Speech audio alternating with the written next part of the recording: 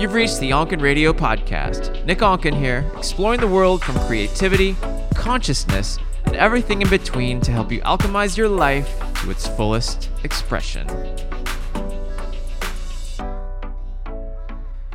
What is up, my friends? Nick Onken here for another Onken Radio Podcast episode, and this one is a little continuation of my conversation with E11 last week, or the last episode. If you haven't heard that one, we talk about their transitioning into a non-binary being and what that was like personally for them, and the alchemy that's had to happen going through that transition. And E11 is a dear friend of mine, and we've gone through a lot of different spaces in our lives, and we're creative cohorts, collaborators, and so many things. They've been a muse for me in my photography and the Onken hats as well, and just such an all-around, and even spiritually and personally, and it's all blended together. And we decided to do an episode talking about blurring the lines between the muse and the artist, as we've explored beyond friendship and alchemized through things and have remained friends and have decided that that's where we play best at this point. And as our friendship deepens, we wanted to share with you that journey and as we moved through it a few months ago, and what it's like to create together, especially with photography. And as you can, if you look at some of we'll post it on the Instagrams, but you'll see a lot of our collaborations together that way. So another little note, I've been talking a lot about identity alchemy as it relates to the personal brand. And I've been helping entrepreneurs build their personal brands through photography and graphics and visuals. And through that has come the Identity Alchemy course that we're coming out with here in a few weeks. So if you want to jump on that and learn more about how you can build your personal brand with congruence from the inside out, that's what the course is all about, and how to deploy your assets across your brand, things like that. We'll be doing a beta run. So if you want to get in early, just hit me up on Instagram, DM me at Nick Onken. You can DM me the words Identity Alchemy, and I'll put you on the list to stay tuned for further things coming. Also, if you haven't seen the Onken hats, they're custom hats that I've been doing for people, and at Onken Hat on Instagram. It's a new endeavor of mine, and it's been a lot of fun. People are loving them. You can follow the Instagram, check it out over at onkenhat.com as well. So with that, let's dive into today's episode.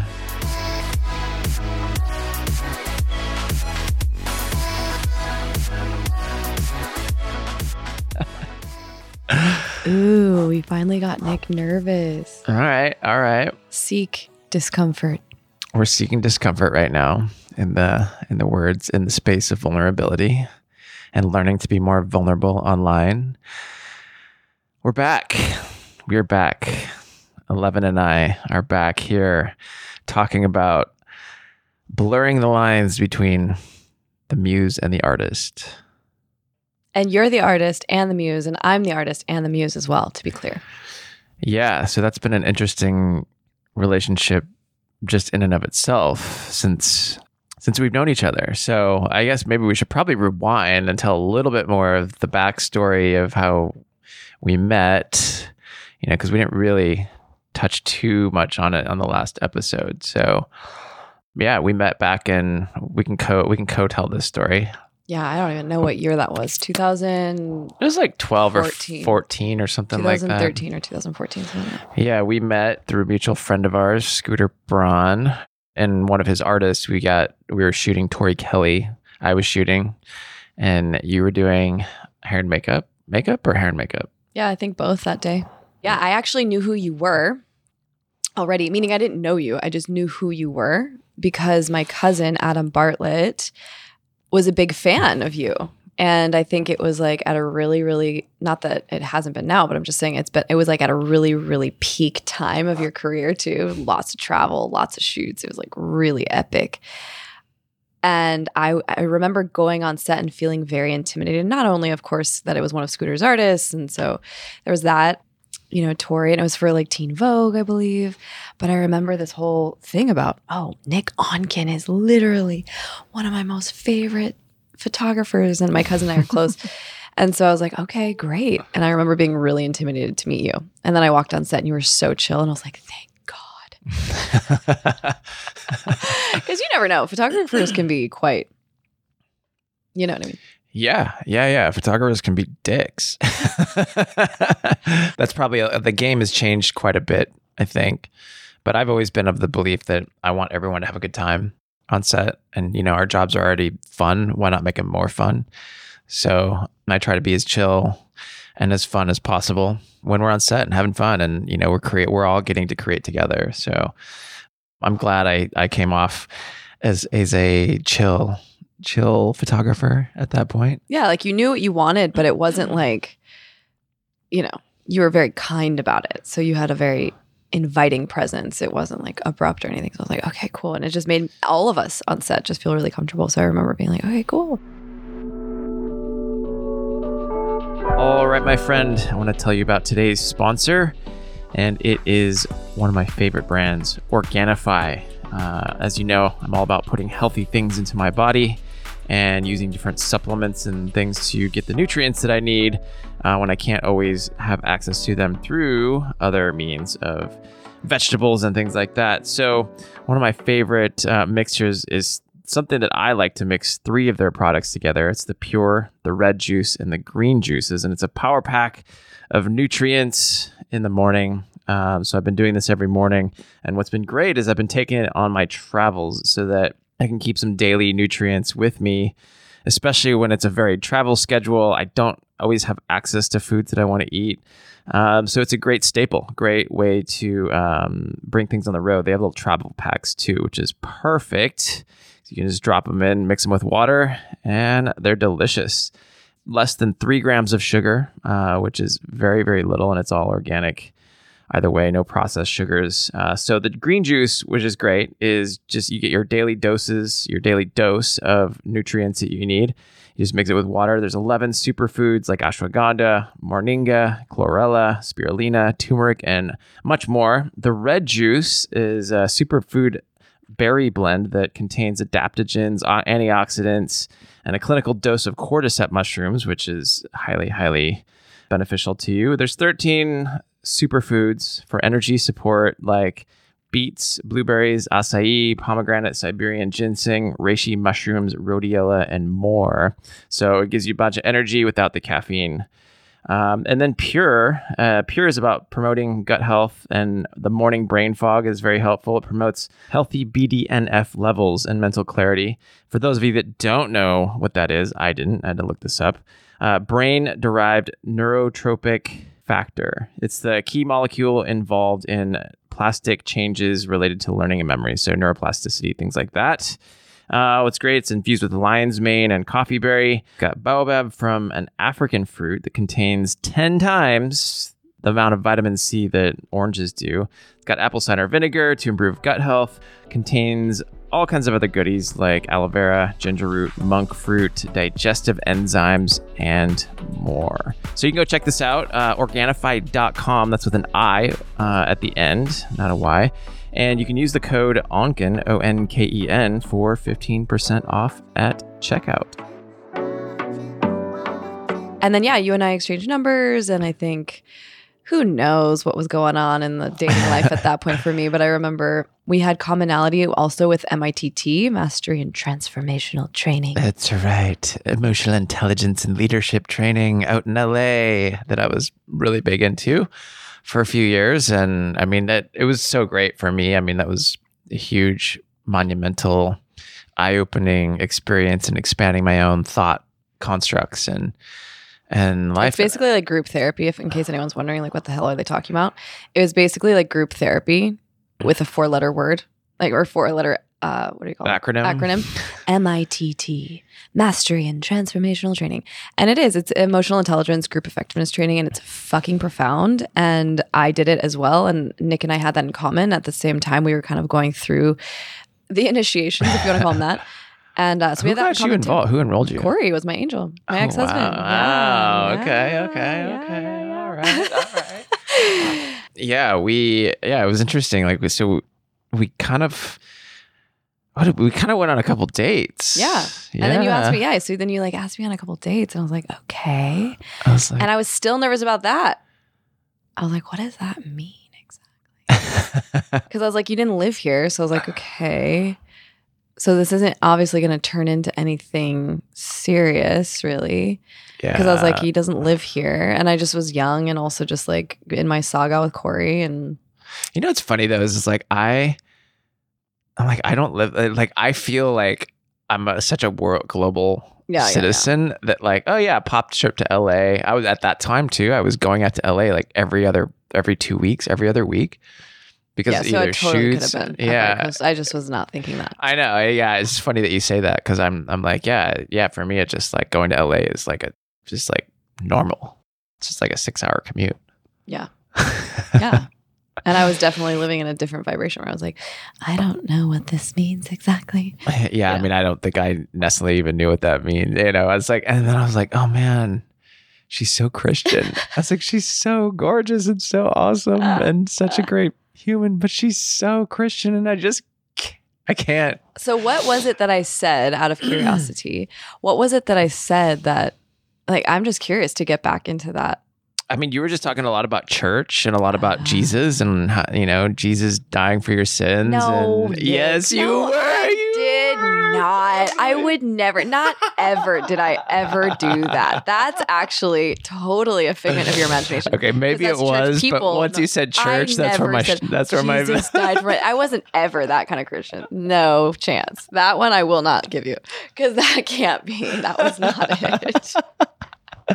Okay, maybe that's where that's maybe where my mind went to when you were like super serious. You did talk about church a lot. I mean, I was probably at that time going to Judas Church, yeah, and so I was like, well, okay, I don't know if this is my thing. I grew up in the church, and I was just like,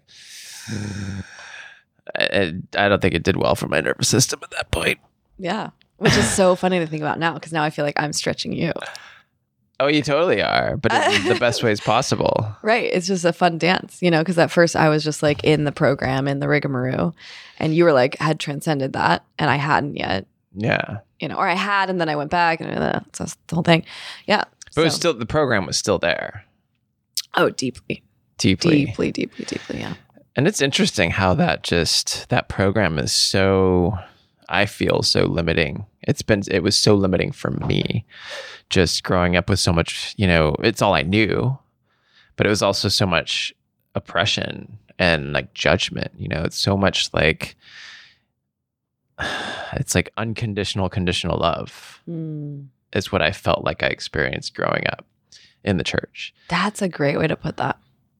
Yeah, because there was so much judgment and I get it. Like I was there and I even dated somebody who I ended up breaking up with because they weren't a Christian. This was like obviously when I was going through my process, and that was interesting. I felt such a tug, and like I was so torn inside because I really liked this person, yet my whole construct, my whole narrative created so much internal guilt for me, like so much dissonance, cognitive dissonance, and guilt that I just couldn't be in that relationship. And turns out further down the road that there was probably other things that were at play within that person's personality that didn't really work for me as well. But it was just interesting. You mean you didn't want to be like the 24-year-old young worship leader married with 3 kids already and like to your beloved wife in a fully monogamous relationship? No? Well, not really. I mean, that was a dream at one point, to be honest. Yeah, same. That was the thing. I led worship in church. I mean, we know the worship leader. We all know about you and your Christian church worship leaders. Oh my gosh, I know. What is it? I just have this thing for Christian worship leaders right now. Yeah, like right now, there's like a few archetypes that keep finding my way, and they're people that have transcended all this, and it's just been an interesting thing where I'm like, I know how to pick them. It's like just been fun to see that happen. So funny. Yeah. So funny. So we Went to night market. You took me on a date to night market. This cool Thai place. And said you thought I was too Christian. And then we went on one other date to like a juice place, I remember. Remember it was like that cool like little juice place. And I remember sitting there. And then like there was just no like, because I just was confused too. Because I was like, okay, well, I don't really know where this is going to go necessarily. So I didn't have any expectations, which is great. Right. Really, like well, that's not a bad thing. And then I just remember you like kissing me, but it was just like this little, and then like we walked away, and then I was like, cool. And then so there was no hard feeling, no nothing. But we really didn't talk after that very much. Right. Literally for years. Yeah, I think it was years, and then you got married. And then I got married. And then how did we start? I don't know. Because now moving forward, you're like my best friend. You're like one of my humans. Yeah. And so how did we get from not talking for several years to? Well, I think it was Instagram. Like, I think you popped up, you responded to something on a post or a story or something. And then we were like, oh, we should catch up. And then I remember I called you on FaceTime, and you were hanging out with Nadav. Oh my god! When you guys were filming, and that was the first time like we reconnected back like 2 years ago. That's what it was. I was dating Nadav for a hot second. And yeah, before Emmy. Okay, great. Yeah. That's how that happened. Yeah. And then we started chatting, and then you started dating Emmy shortly thereafter that. But we hadn't seen each other for a while because like I hadn't been out there in the time that we had like talked and the time that you started dating Emmy. Yeah. So we just did a lot of FaceTime calls for like hours. Yeah. That's been our like whole thing. Is like we dive deep into conspiracy theories and fun cosmic shit. Cosmic shit, creative shit. All the things, life. Yeah. Which is why we're here right now and talking about this stuff. And so like what, you were dating Emmy all of last year or for what, 18 months or a couple months? We dated for like a year and a half, a little longer. And Nick was such a huge part of capturing the beauty of our relationship, which was so cool. You did. You shot us a few times, and we had just these gorgeous photos of us. And you were also like there to like hold space for me when I was like crying and like moving through it. And I was like, oh my God. So then when we broke up, like, whatever, it doesn't matter the timeline, but broke up. And then you were one of my closest humans. So I was just processing, and you would hold a lot of space as I was navigating through what that meant. And September. Yeah. And I mean, meanwhile, I had this whole love. I don't even know what I want to even call it. A love adventure last year where I met someone, and we had this deep, crazy chemistry that I've never really felt before, and had to move through letting go of her a couple times. And so you were there, like I was letting go. You were there. We were like talking about all of this stuff together and moving through it together and holding space for each other. And then okay, wait, before here, wait, this is an important story to tell. Before said adventure that you went down, remember? So we went on a trip to my house in Joshua Tree. Oh yeah. So that was a pivotal moment. So I was dating Emmy. I had a house in Joshua Tree that I was living at, 2 bedrooms. So I said, hey Nick, why don't you come in? And I was like, why don't you come out to my house in Joshua Tree, and we'll just like create and play and have fun in the desert. And then I remember my partner Emmy being like, so, but are you and Nick like, you're not like, and I was like, no, babe, I have 2 bedrooms. He's going to stay in the other bedroom. Like, it's fine. And she was like, okay. Like, she doesn't really care either way, but just open communication. So yeah. And I was like, no, like he's my best friend. And I remember sitting with you at Crossroads, the food place there. And you were moving through, which is, I think, a really cool topic to talk about, because this has now been really powerful for me to witness in you, was the story that now you're definitely transcending, which is really cool, was the story of like an Asian American male not being somebody that, or not being an archetype that people are super celebratory of, or like really, I don't know. You take it. Yeah. I wrote an article, a blog article that you can read a little bit deeper on this, but to just kind of like sum it all up, I was well, we can talk a little bit more about this because it's such a relevant thing today.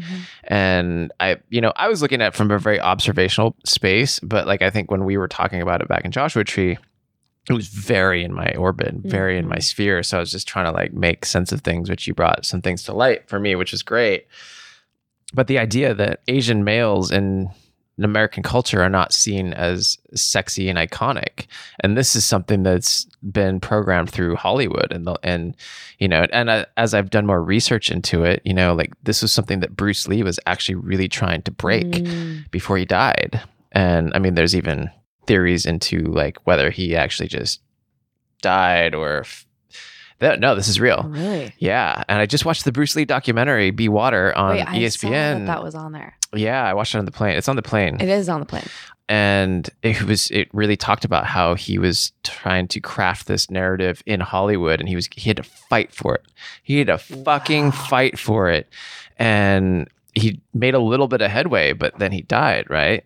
But the thing is like Asian men were always seen as either the kung fu master or the funny man. There was no like iconic like Asian males. And up until Crazy Rich Asians, right, which that's a whole nother story. Bless John Chu. John Chu, love that you. guy. Love Kevin you, Kwan as well. Shout out to Kevin. He both him and John really made some moves. I'll talk about that in a second. But with the Asian male thing, like if you just think iconic household names that are sexy role models in today's culture, you think white male, white female, black male, black females, and then you think then it's probably Hispanic male, Hispanic female, and then you get down to like I don't think of anything other than probably white people. Meaning just like as far as what the societal would say. Right. I think even saying black or Hispanic, I mean, who? But like, I mean, think about black male actors. Well, yeah. You can think of a lot of those off of the top of your head. Sure, but I think it is strongly white archetypes. It's highly predominantly like I don't 80% white. Hispanic archetypes that fit that. You know what I mean? Meaning I don't think of Asians either. I'm just saying like, yeah. You know what I mean? I think it's predominantly white. Yeah. And then Asians are at the bottom of the totem pole. Like Asian women are higher than men. Yeah. Because you think of like household names that are Asian women, Lucy Liu and Sandra Oh and all these different female Asian archetypes. Only a few, dude. That's so crazy. But like name one iconic Asian male besides Bruce Lee that you can name off the top of your head. Chan. Kung fu artist. Does he come off as like sexy Asian man? No, he's always in my Jackie Chan. Definitely not. No. Yeah, I mean, there's a bunch of Jet Li, but they're not like Jet Li. Remember him? Yeah, of course. Well, so here's one thing too that I just want to mention. So I'm part Chinese as well. Yeah. And so I think I had like a very tender spot when I would see you kind of stuck in that story because my grandfather's from Hong Kong.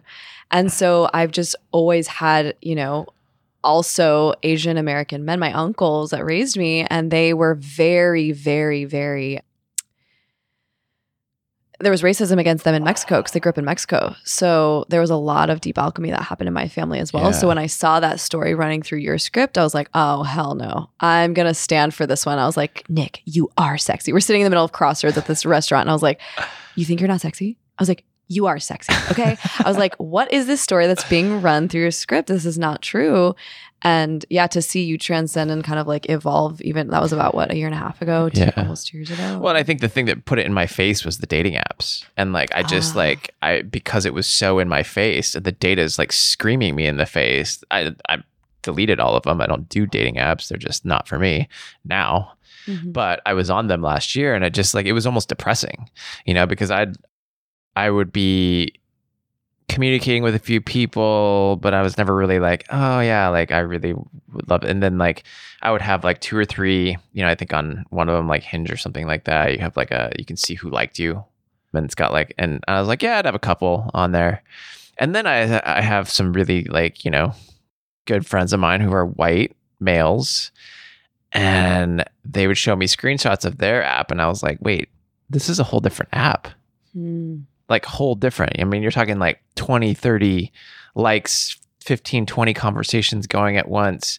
And I'm like, I have like 2 or 3. And I'm like, wait, what's going on here? And then I started looking into it and researching it. And it is like statistically, data wise, there's articles written on this of how Asian men and Black women are the least swiped right in dating apps, all of them. That's statistically, I mean, they have the data. Wow. Yeah. So it was just interesting to, when we were in that orbit in Joshua Tree, I was like in kind of that research phase of that space. I was kind of like, oh man, like what, that's how I was feeling that. Mm-hmm. So thank you for bringing that to light for me.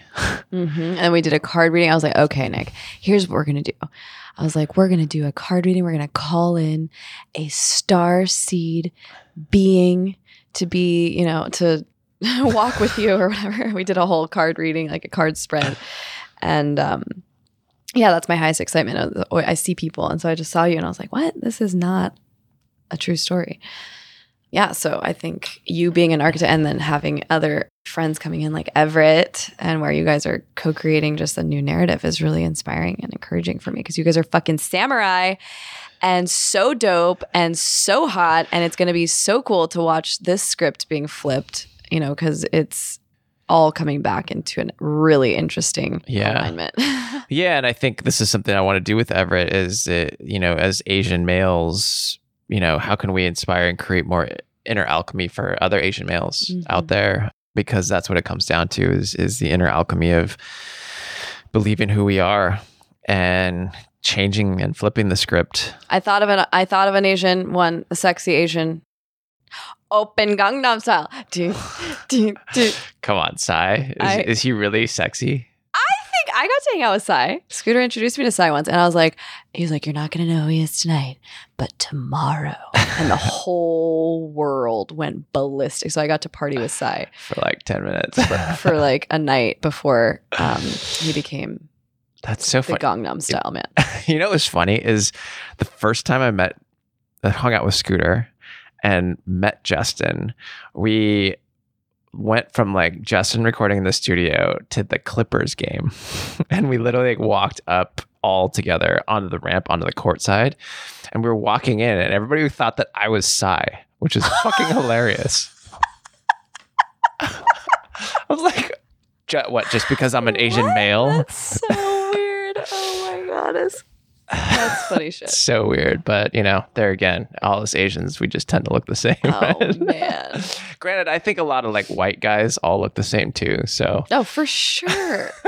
Chad. Every Chad looks the exact same. Yeah. Come on, Chad. You all look the same. What about Mr. Tulum? They all.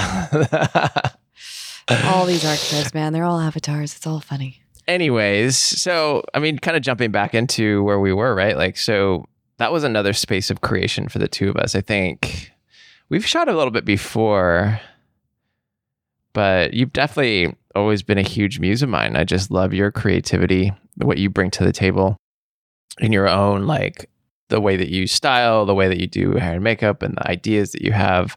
And so as a photographer, that's always been super fun to collaborate with because especially since we're on such a similar wavelength of following the white rabbit down the spiritual rabbit hole and communing with divine intelligence and all of that. So I think like we do have this like very kindred creative relationship, which has been beautiful. Wait, are you on the pattern?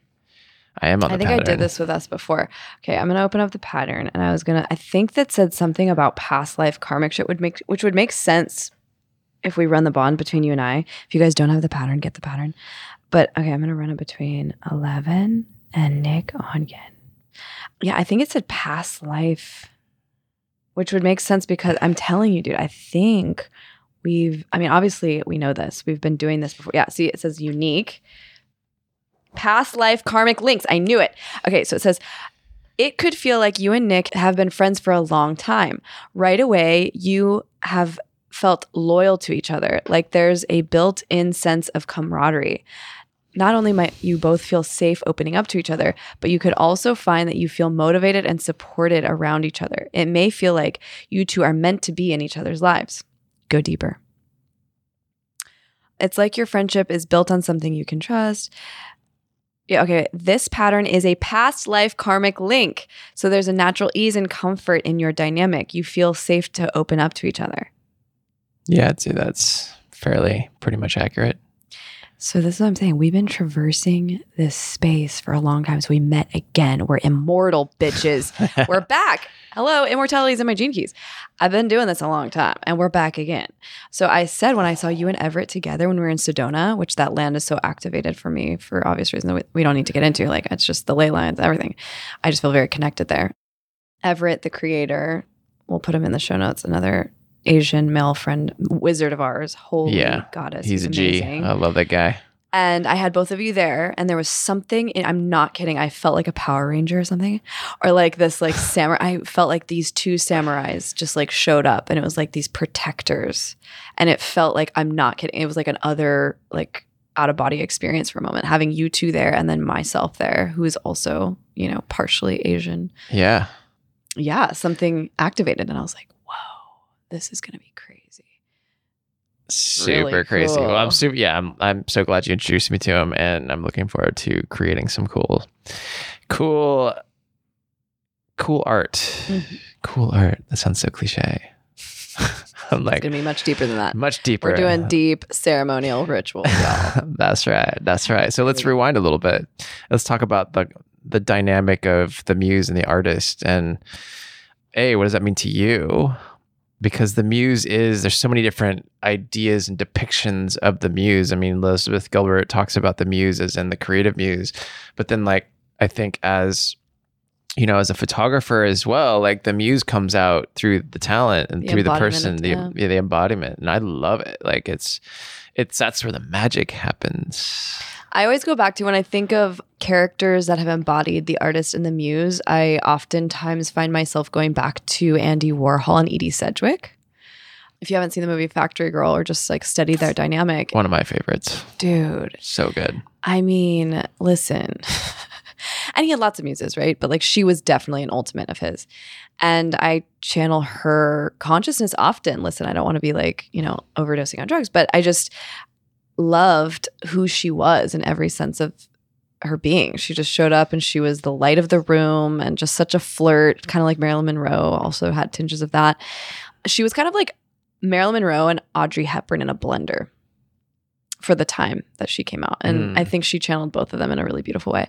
And so now I'm putting Edie Sedgwick and David Bowie in a blender.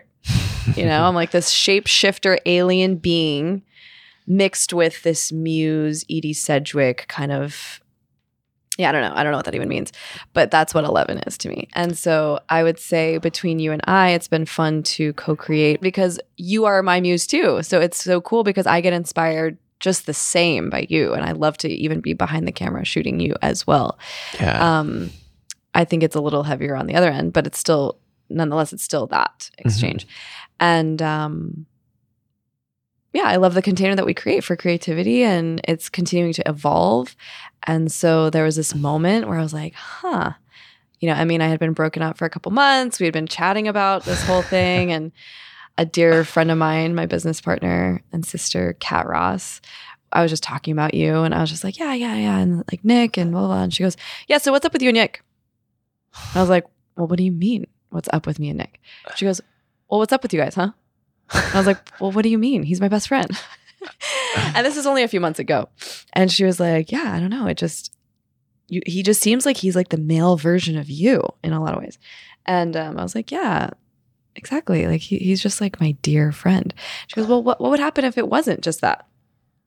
And I was like, what? And I honestly hadn't even picked that up. I was so obviously still dealing with all like my heart with the Emmy thing. But then also I didn't know how to answer the question. And that's why I was kind of like, So then I had like 2 IPA beers and then I called you. And I was like, so Nick? You're really cute, by the way. Honestly, I had no idea that was coming. I know. I was like, hey, so I'm drinking a couple beers. I was like, first of all, you're drinking a couple beers. Like, you're drinking? Okay. You're like, you don't drink that much. And I was like, yeah, I'm drinking beers. I was like, so I have something to tell you. You're like, okay. Yeah. And then I was like, hey, I just want you to know I'm open to all possibilities at all times. And you're like, what? What does that mean? What does that mean? I was like, I kind of had like not even put that in my radar because you've always been with Emmy, and I just, had always seen you as someone, as a good friend, but also just wanting to be more with women. Mm-hmm. And still true. and so I just was like, oh, okay, I'm open to it. Yeah. I like this idea. I don't know if I have any crazy expectations for it, but I'm open to it, and I'm down to explore that. And then we were having phone calls up and then we were like planning this trip to Sedona. It's like there's a big lead up, guys. There's a big lead up. So we're like, okay, so we don't know what this means. And then I was like, okay, so what's coming up for you? Okay, and we've been navigating through this exact conversation actually for a couple months now. And I said, Nick, I think this is a podcast, dude. I was like, this is good stuff because we're dealing with sexual identity, just creative alchemy or creative. What do you call it? Identity alchemy. Identity alchemy, yeah. That's identity alchemy in general, mixed with sexual identity, mixed with like a lot of different processes that, and then a kindred relationship with best friends and the artist and the muse. We're blurring the lines between the artist and the muse in a really potent and powerful way that I just wanted to invite people in on the process of. And so thank you for saying yes. Yes, absolutely. And I think one of the biggest things to learn through that I've learned through this, I've been learning, still I'm learning. And speaking of seeking discomfort is communication and being able to talk about all this stuff in an open communication way, or in a space of open communication with each other, with other people involved in our orbits. And that's been interesting and challenging, and all the meanwhile creating, right? So we went to Sedona and we met up for the first time after having these distant FaceTime discussions. Yeah, we were going to be like sharing a bed, which we never have done. No. So I was like, okay, we're sharing a bed. Okay, we're going to be doing this whole, I was like, okay. So it was like the first thing I just remember was like, because I was like, so do you care if I'm like in here while you shower? And you're like, yeah, probably. I was like, okay. And then we like slowly moved through that and like got over that. But it's an interesting thing. It's like little kids, like feeling safe and, all those things. Yeah. I jumped in the pool. Oh yeah. And then we jumped in the pool naked. So that was like a great icebreaker, pun intended. And then I broke my foot. No, I'm just kidding. I slipped. There was a whole clip of that. We recorded ourselves jumping into Drew Canoli's Mr. Organifi. Yeah, we stayed at Drew's house. So jumping into his pool naked, and I ate shit. And that was funny. That was amusing because we were all like, it was freezing. We were trying to jump into a freezing cold pool in the middle of winter in Sedona. But I guess what we met up. You got into town, and what even happened? Well, I think, it was like, okay, because we were texting each other. And I was like, yeah, I'm excited to snuggle. And that was like definitely not how our conversations ever went before. So I think that was like opening up an entirely new vibration of like our relationship at all. Because it was always just like, you're my friend, totally. And like, come to Joshua Tree. But it was like staying in a different room. And it wasn't like super affectionate because I'm working through a lot of distrust in the masculine. This is like, well, we'll get into later. But just...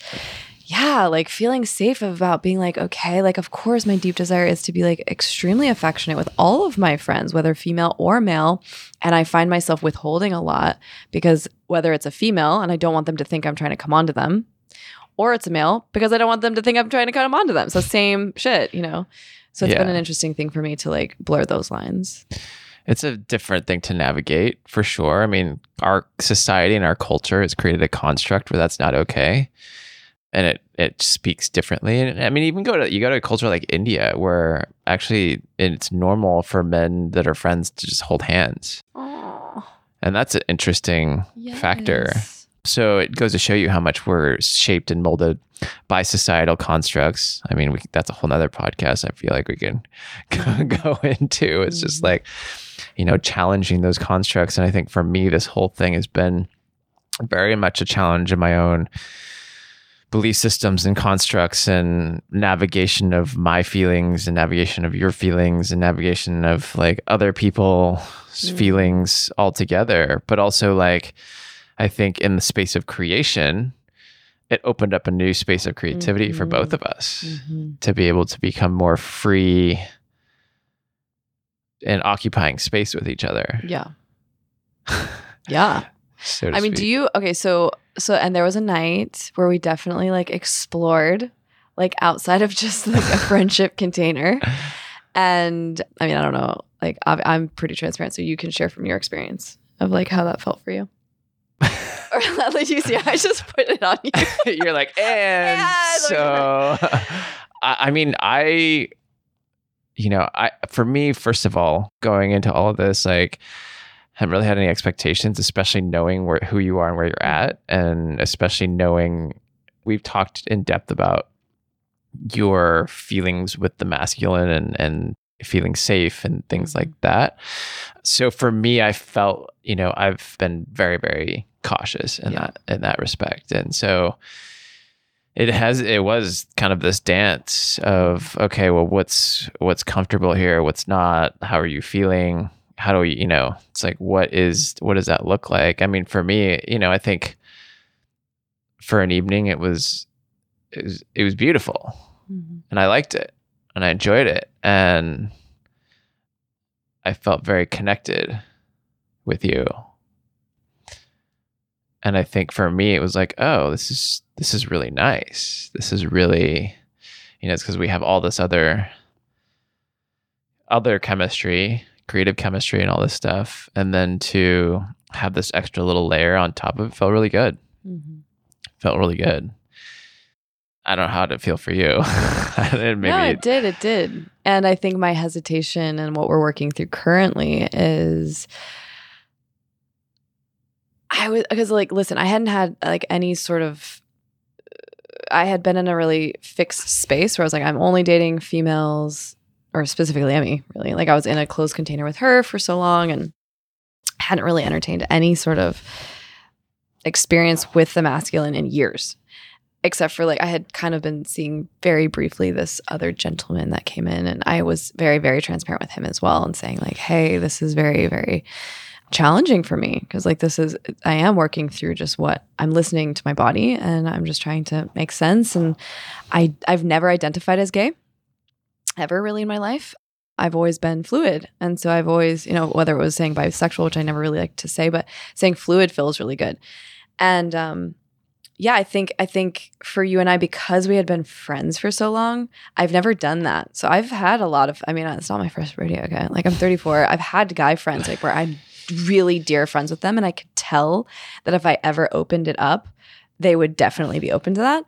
But I always kept it very, strong boundaries around that. So this is the first time ever that I've done this. I normally completely keep it platonic and friendly because I just don't want to overpromise and underdeliver, I guess. And so a little bit of that was coming up for me because I was like, oh no, like what if, I don't know, I just don't want to like, right. It's the things of like, I don't want, it's not like lead him on because I know we're very clear about communication, but I don't know. It was just like a lot of different stuff coming up, and then your friends in Sedona were like, God bless them, and saying, you guys make such a great couple. And I was like, oh no, like I hope, and I knew you are there. Like I know that we communicate, and so that's just naturally what people do. Yeah, I mean, because we do look pretty good together, and we interact very well together, and we do have like great dynamic presence together, even just walking down the street. So it feels, there's a space of that feels very beautiful and very expansive and very, I don't even know the word for it, but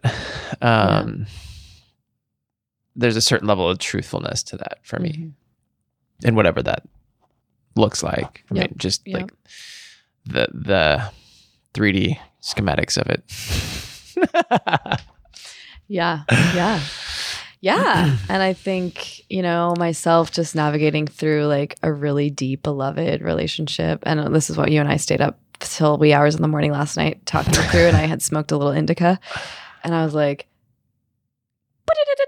like going on and on and on and on. I was like, Nick, is this like a monologue? I'm sorry.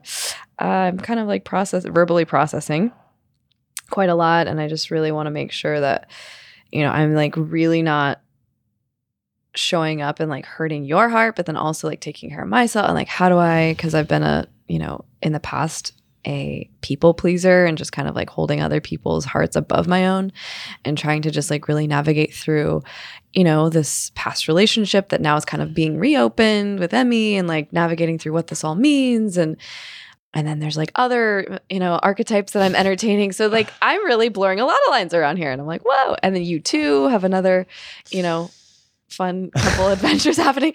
So we're just dating. Yeah. We're all just dating and getting to know one another and figuring out what. Yeah. Well, I mean, and I think we can dig a little deeper too. Like after Sedona, because we went to Tucson and did a beautiful photo shoot. Yeah. Secretly, hey mom, I know you're going to be listening to this. Nick and I microdosed on mushrooms, and then I took him to Tombstone, Arizona with my mom and my brother, and they didn't know we were microdosing. I forgot. I was so we lit. were flying, and we were like just having a great time living as leads in our own journey, and just like shooting at this like saloon town, and I'm just like flying around in my little like pink satin dress, which now E11even would never wear. So I was just like letting go of like the last Lynette Sine stuff, and like I don't see E11even. Well, maybe E11even. I was like, I think E11even could pull that off. I don't know. I think E11even is done it in a different way. Maybe with like some radical like space boots or something. I was just gonna say some like futuristic Tron boots would be amazing. Maybe. I'm not feeling dresses right now. Feeling way more. That's fair. Andro, but I don't know. So went to Sedona. Okay. I went to Tombstone, and then we came back and we shot. You met like my whole family. You met my mom and my dad. We FaceTimed your mom and dad. Like it was definitely like a lot of different barriers broken. I was like, okay. Yeah. Like a hour-long conversation with your parents on FaceTime. You met my dad. Yeah. And he talked about flat Earth. Yep. Shout out Ellen Roscoe. He goes for it. I love it, dude. I love it. He's probably right, honestly. Another podcast. So met your grandmother. You met my Nana. Who was so shot adorable. In a Nick Onken hat. I put her in my hat. So cute. So good. And those are some of the best photos. We channeled like some David Bowie. Yeah, so we shot at Hotel Congress, which was cool because while the hotel was kind of like I don't know, it was a great place to shoot. Shot in the bathtub. Yeah, we did this whole David Bowie inspired Rolling Stone. Shot some. Oh yeah, so we shot nudes. Yeah, we shot nudes. So had we had not explored a little bit like of our dynamic relationally, using interesting words. I mean, I'm just gonna say we didn't have sex, but we like hooked up. Right. Okay. So I'm like, let's just fair point. I like to just say it all. Okay. So I'm like, but we were exploring, and then I felt comfortable. I was like, listen, I run around naked all the time. Like I feel really comfortable in my spacesuit, and I love to not be like, who told you were naked? Is what I ask of all of you. Who told you were naked? Right. You also have a great spacesuit. So hey, thanks. Yeah. So then we got through that barrier, and so we shot some nudes, which I've been exploring more with than other photographers. When it was like really cool to like transcend that space with you. And where they all go, who knows? They might just end up on a hard drive for the archives later. Don't know, but yeah, we did a couple of those, and all the while on that trip, definitely a super affectionate. Kissing, not a lot of like super making out, hot and heavy making out, but just like endearing, sweet, right? Yeah. Like affection. Yeah. But I definitely felt you pull back a little bit. Yeah. Definitely felt that. After the first night of like exploring, I was like, yeah. I was like, hold on. I don't know if this is. You're like, this is too much. So, am I like, this is what we chatted about last night, and I'll now share on the podcast. I am feeling into, I think what feels the most authentic for me is to explore sexually with those that identify as queer. And that's who I'm exploring with currently right now. There is a male archetype who identifies as, queer or bi or whatever feels comfortable for him. And then also my beloved Emmy. We're back in another, interesting dynamic. And I'm very open to like exploring with other, non-binary beings and just like opening that space up. And so I think what came up for me is that, and that's what you and I were talking about late last night, of just being like, oh man, like it's totally not, because it's not just you that I've closed that relationship with. It's another archetype that was in my life that I was exploring sexually with. And then I told him the same thing. I said, hey, because he does not identify as queer either. And I said, I feel complete because I now just would like to explore that. So, and that was hard for me to get out. And I was dancing around it and not being super transparent with Nick. And so finally last night, this has been about a month-long conversation. And then finally last night I was like, okay, I don't really know how else to say it, but this is what it is. And you're like, cool, crystal clear, got it. You're like, can you quit dancing around your shit and just say it? Well, this is what's interesting too, is and this is where it shows that radical honesty and transparency, which I appreciate, and I'm grateful that you were able to get it out, has been much more helpful, because even over the last few weeks since we were in Sedona, there has been this unspoken but reading between the lines type of feeling from me. I could read that from you, but I wasn't hearing it from you. But I would hear you talk about these other archetypes in these grandiose ways, which also didn't really feel that good, because there was still an openness to whatever we were exploring. So that was a little hard for me to hear throughout that without the clarity of hearing it from you. And so as someone who's sitting before you with this crazy little shaved head, these little dangly earrings, and identify, a dear kindred friend of yours, beloved, I love when you say my love. We call each other, I'm like, how are you, my love? And I got that from my mother, by the way. My mom calls everyone her love. So anytime you get on the phone with B. Ross, go, hi, my love. So I do that with a lot of people. Yeah. And then of course, when it's people that you really deeply actually have a kindred relationship with, then it's even more endearing. So Nick and I have always done that. It's like, hi, my love, how are you? And so it is this beloved kindred relationship. But how does it feel for you, number one, to see this transition? Because remember I told you too, because the Sedona trip was before this transition into 11. And I said to you, I was like, I can't really promise, I don't know what's coming through me, but it's definitely a shift. And I'd love to I said, if you want to experience the Lynette Snay avatar before she expires. Yeah, and that was before. Yeah. And I knew all of this going into it. So it was, I was kind of I didn't either, I don't think. We'll see. We'll see what happens. We'll see where this goes. But grateful for the experience. And, but I definitely think this has all helped my own creative process. I don't know if it's helped your creative process, but for me, it's been interesting to explore the lines of communication and, pushes me into communicating deeper and more transparent and more truthful with people, which I'm trying to push myself, as you were saying, for yourself is being more in speaking and being in more of your truth versus succumbing to what other people want or trying to please them. So sacrificing your truth for what other people want or how other people feel. Yeah. One thing that I've learned in a couple of these initiations, and I'm not going to get into too much detail, but just when I really dug deeper into consent and just this dynamic between any archetypes, right? I think, asking, and I'm not, this is not a lesson for you. I'm just sharing with the audience more so. And asking, hey, can I put my arm around you? Hey, can I be affectionate with you? Hey, can I, do you want to snuggle? Hey, and this is in different spaces that I think we just sometimes automatically assume. And let's say that person doesn't want that.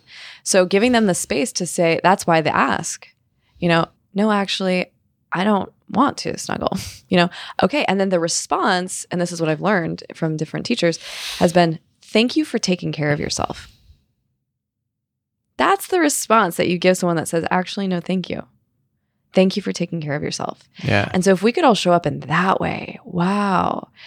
And that's kind of a whole other thing, but that's what I'm learning, is to be am I crossing my own boundary because that's what's true for me right now. Since this transition, I'm like, wow, I really just want this. I'm also a recovering people pleaser. So Glennon Doyle talks a lot about this in her book Untamed. And so I think a lot of the times I just like run things through the filter of like, let me make everyone else feel good around me. And then I cross my own boundaries often. And so I think you and I stayed up super late last night trying to like dive into this. And I was like, so this morning when we woke up, I was like, okay, so how's your heart feeling? Oh, no. Yeah. I mean, I'm like, okay, got it. Clear. Understand. Still processing. Still practicing the art of letting go, which I've had to do a lot this year. Seems to be a theme this year, apparently. I mean, I guess probably everybody has, you know, I forget that there is some sort of like quote unquote pandemic happening out there where a lot of people are having to let go of a lot of things. And, you know, we all have to get to let go of things that are in the space that we need to. And I think relationships and expectations and different things it's all a learning process, you know, and that is the gift, right? Like this has been a gift, and in all the situations, not just ours, but the other people in orbit.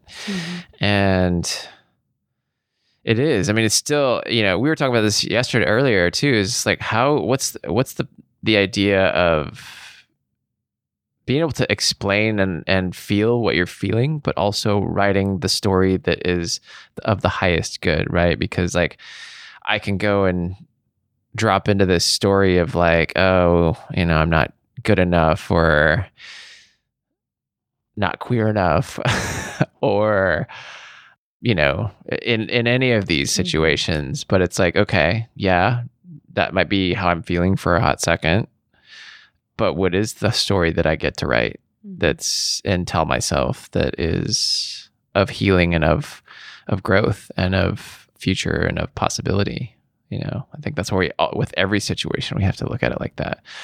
However, and it is a process of alchemy to move through those feelings and to move through the hurt and the pain and the frustration and the anger that a lot of situations bring up.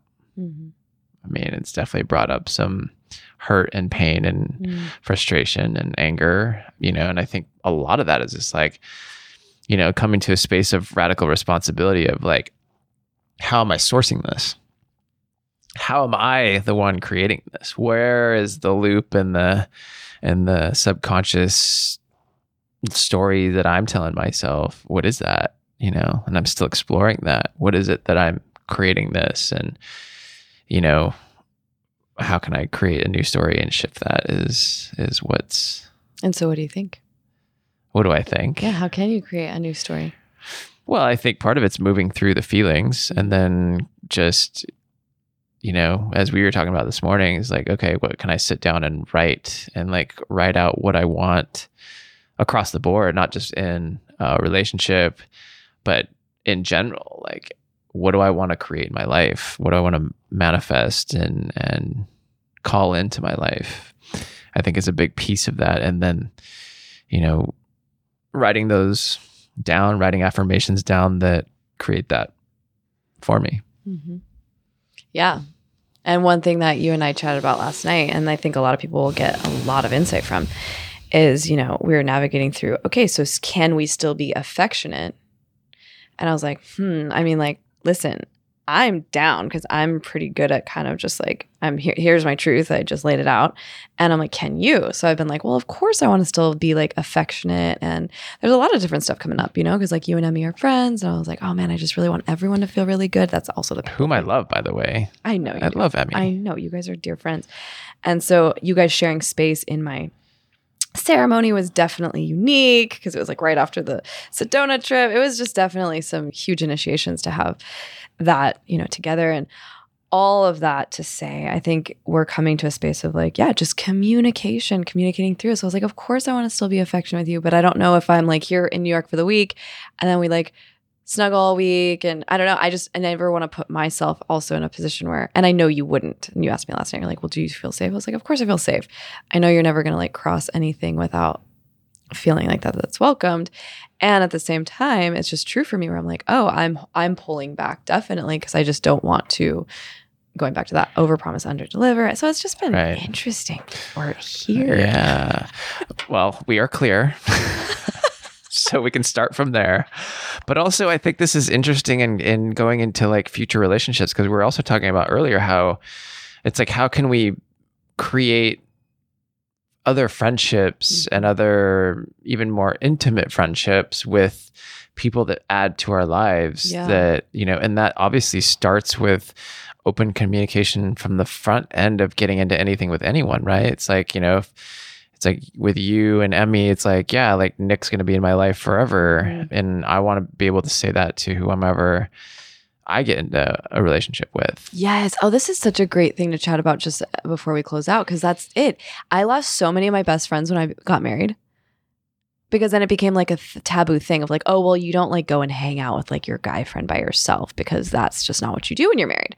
So I think beautifully said, because, and I shared this with Nick, you know, and Emmy knows that I'm a truth teller. So dating me, you just kind of got to get used to that. And yeah, there's a moment right after my birthday ceremony where, you know, she was definitely feeling, you know, some challenges coming up. And it was a heated moment where I put my foot down real hard. And I just said, you know, like, Nick's going to be a part of my life. He's one of my humans. And like, you either like that or get the fuck out. And it was like quite jolting for her, because she's never seen me be that, you know, like, and I was like, no, like I knew I needed to put that boundary in place, because I've also held that kind of space for her and her friends as well, that they have really unique setups as well. And yeah, we're navigating through a lot of different conversations of what does that look like? And not every single archetype is going to fill all of your buckets. So like, how can we live the most creatively and expressed and embodied lives and not put all of the pressure on like one singular partner as well? Yeah. Yeah. So true. Because I said, I was like, oh, Nick, when you do find like your beloved, now I'm going to be so bummed, because then like, what if she's like triggered by me? And I was like, and then we're not going to be able to like shoot and go on like adventures. And like, I was like, oh, that like part of me, you know, is definitely mourning the loss of that. But I was like, no, that's a lame story. What if we just like all get what we want because we communicate really fucking well? That's way cooler. Yeah, way cooler. And a whole new space of exploring and understanding. And also, I think, yeah, understanding. And I think also a lot of that is inner alchemy, right? Because if we're operating from traumas of jealousy and hurt and pain and lack of trust, it's that creating that kind of a dynamic is much more difficult.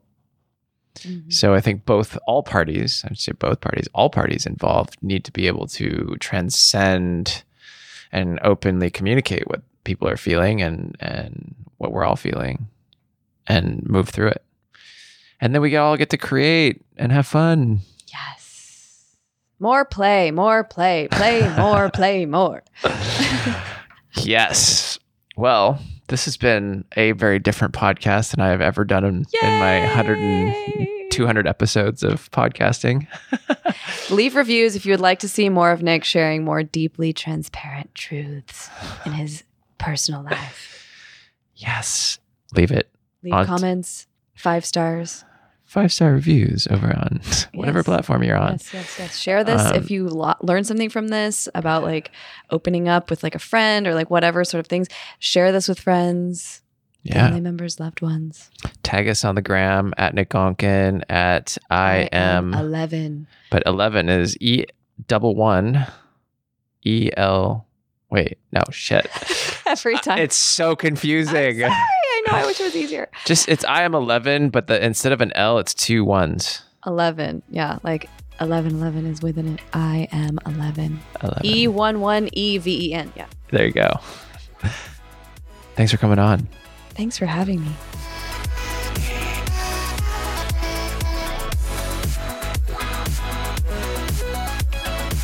Thank you guys so much for tuning in to today's episode of the Onken Radio Podcast. I am your host, Nick Onken.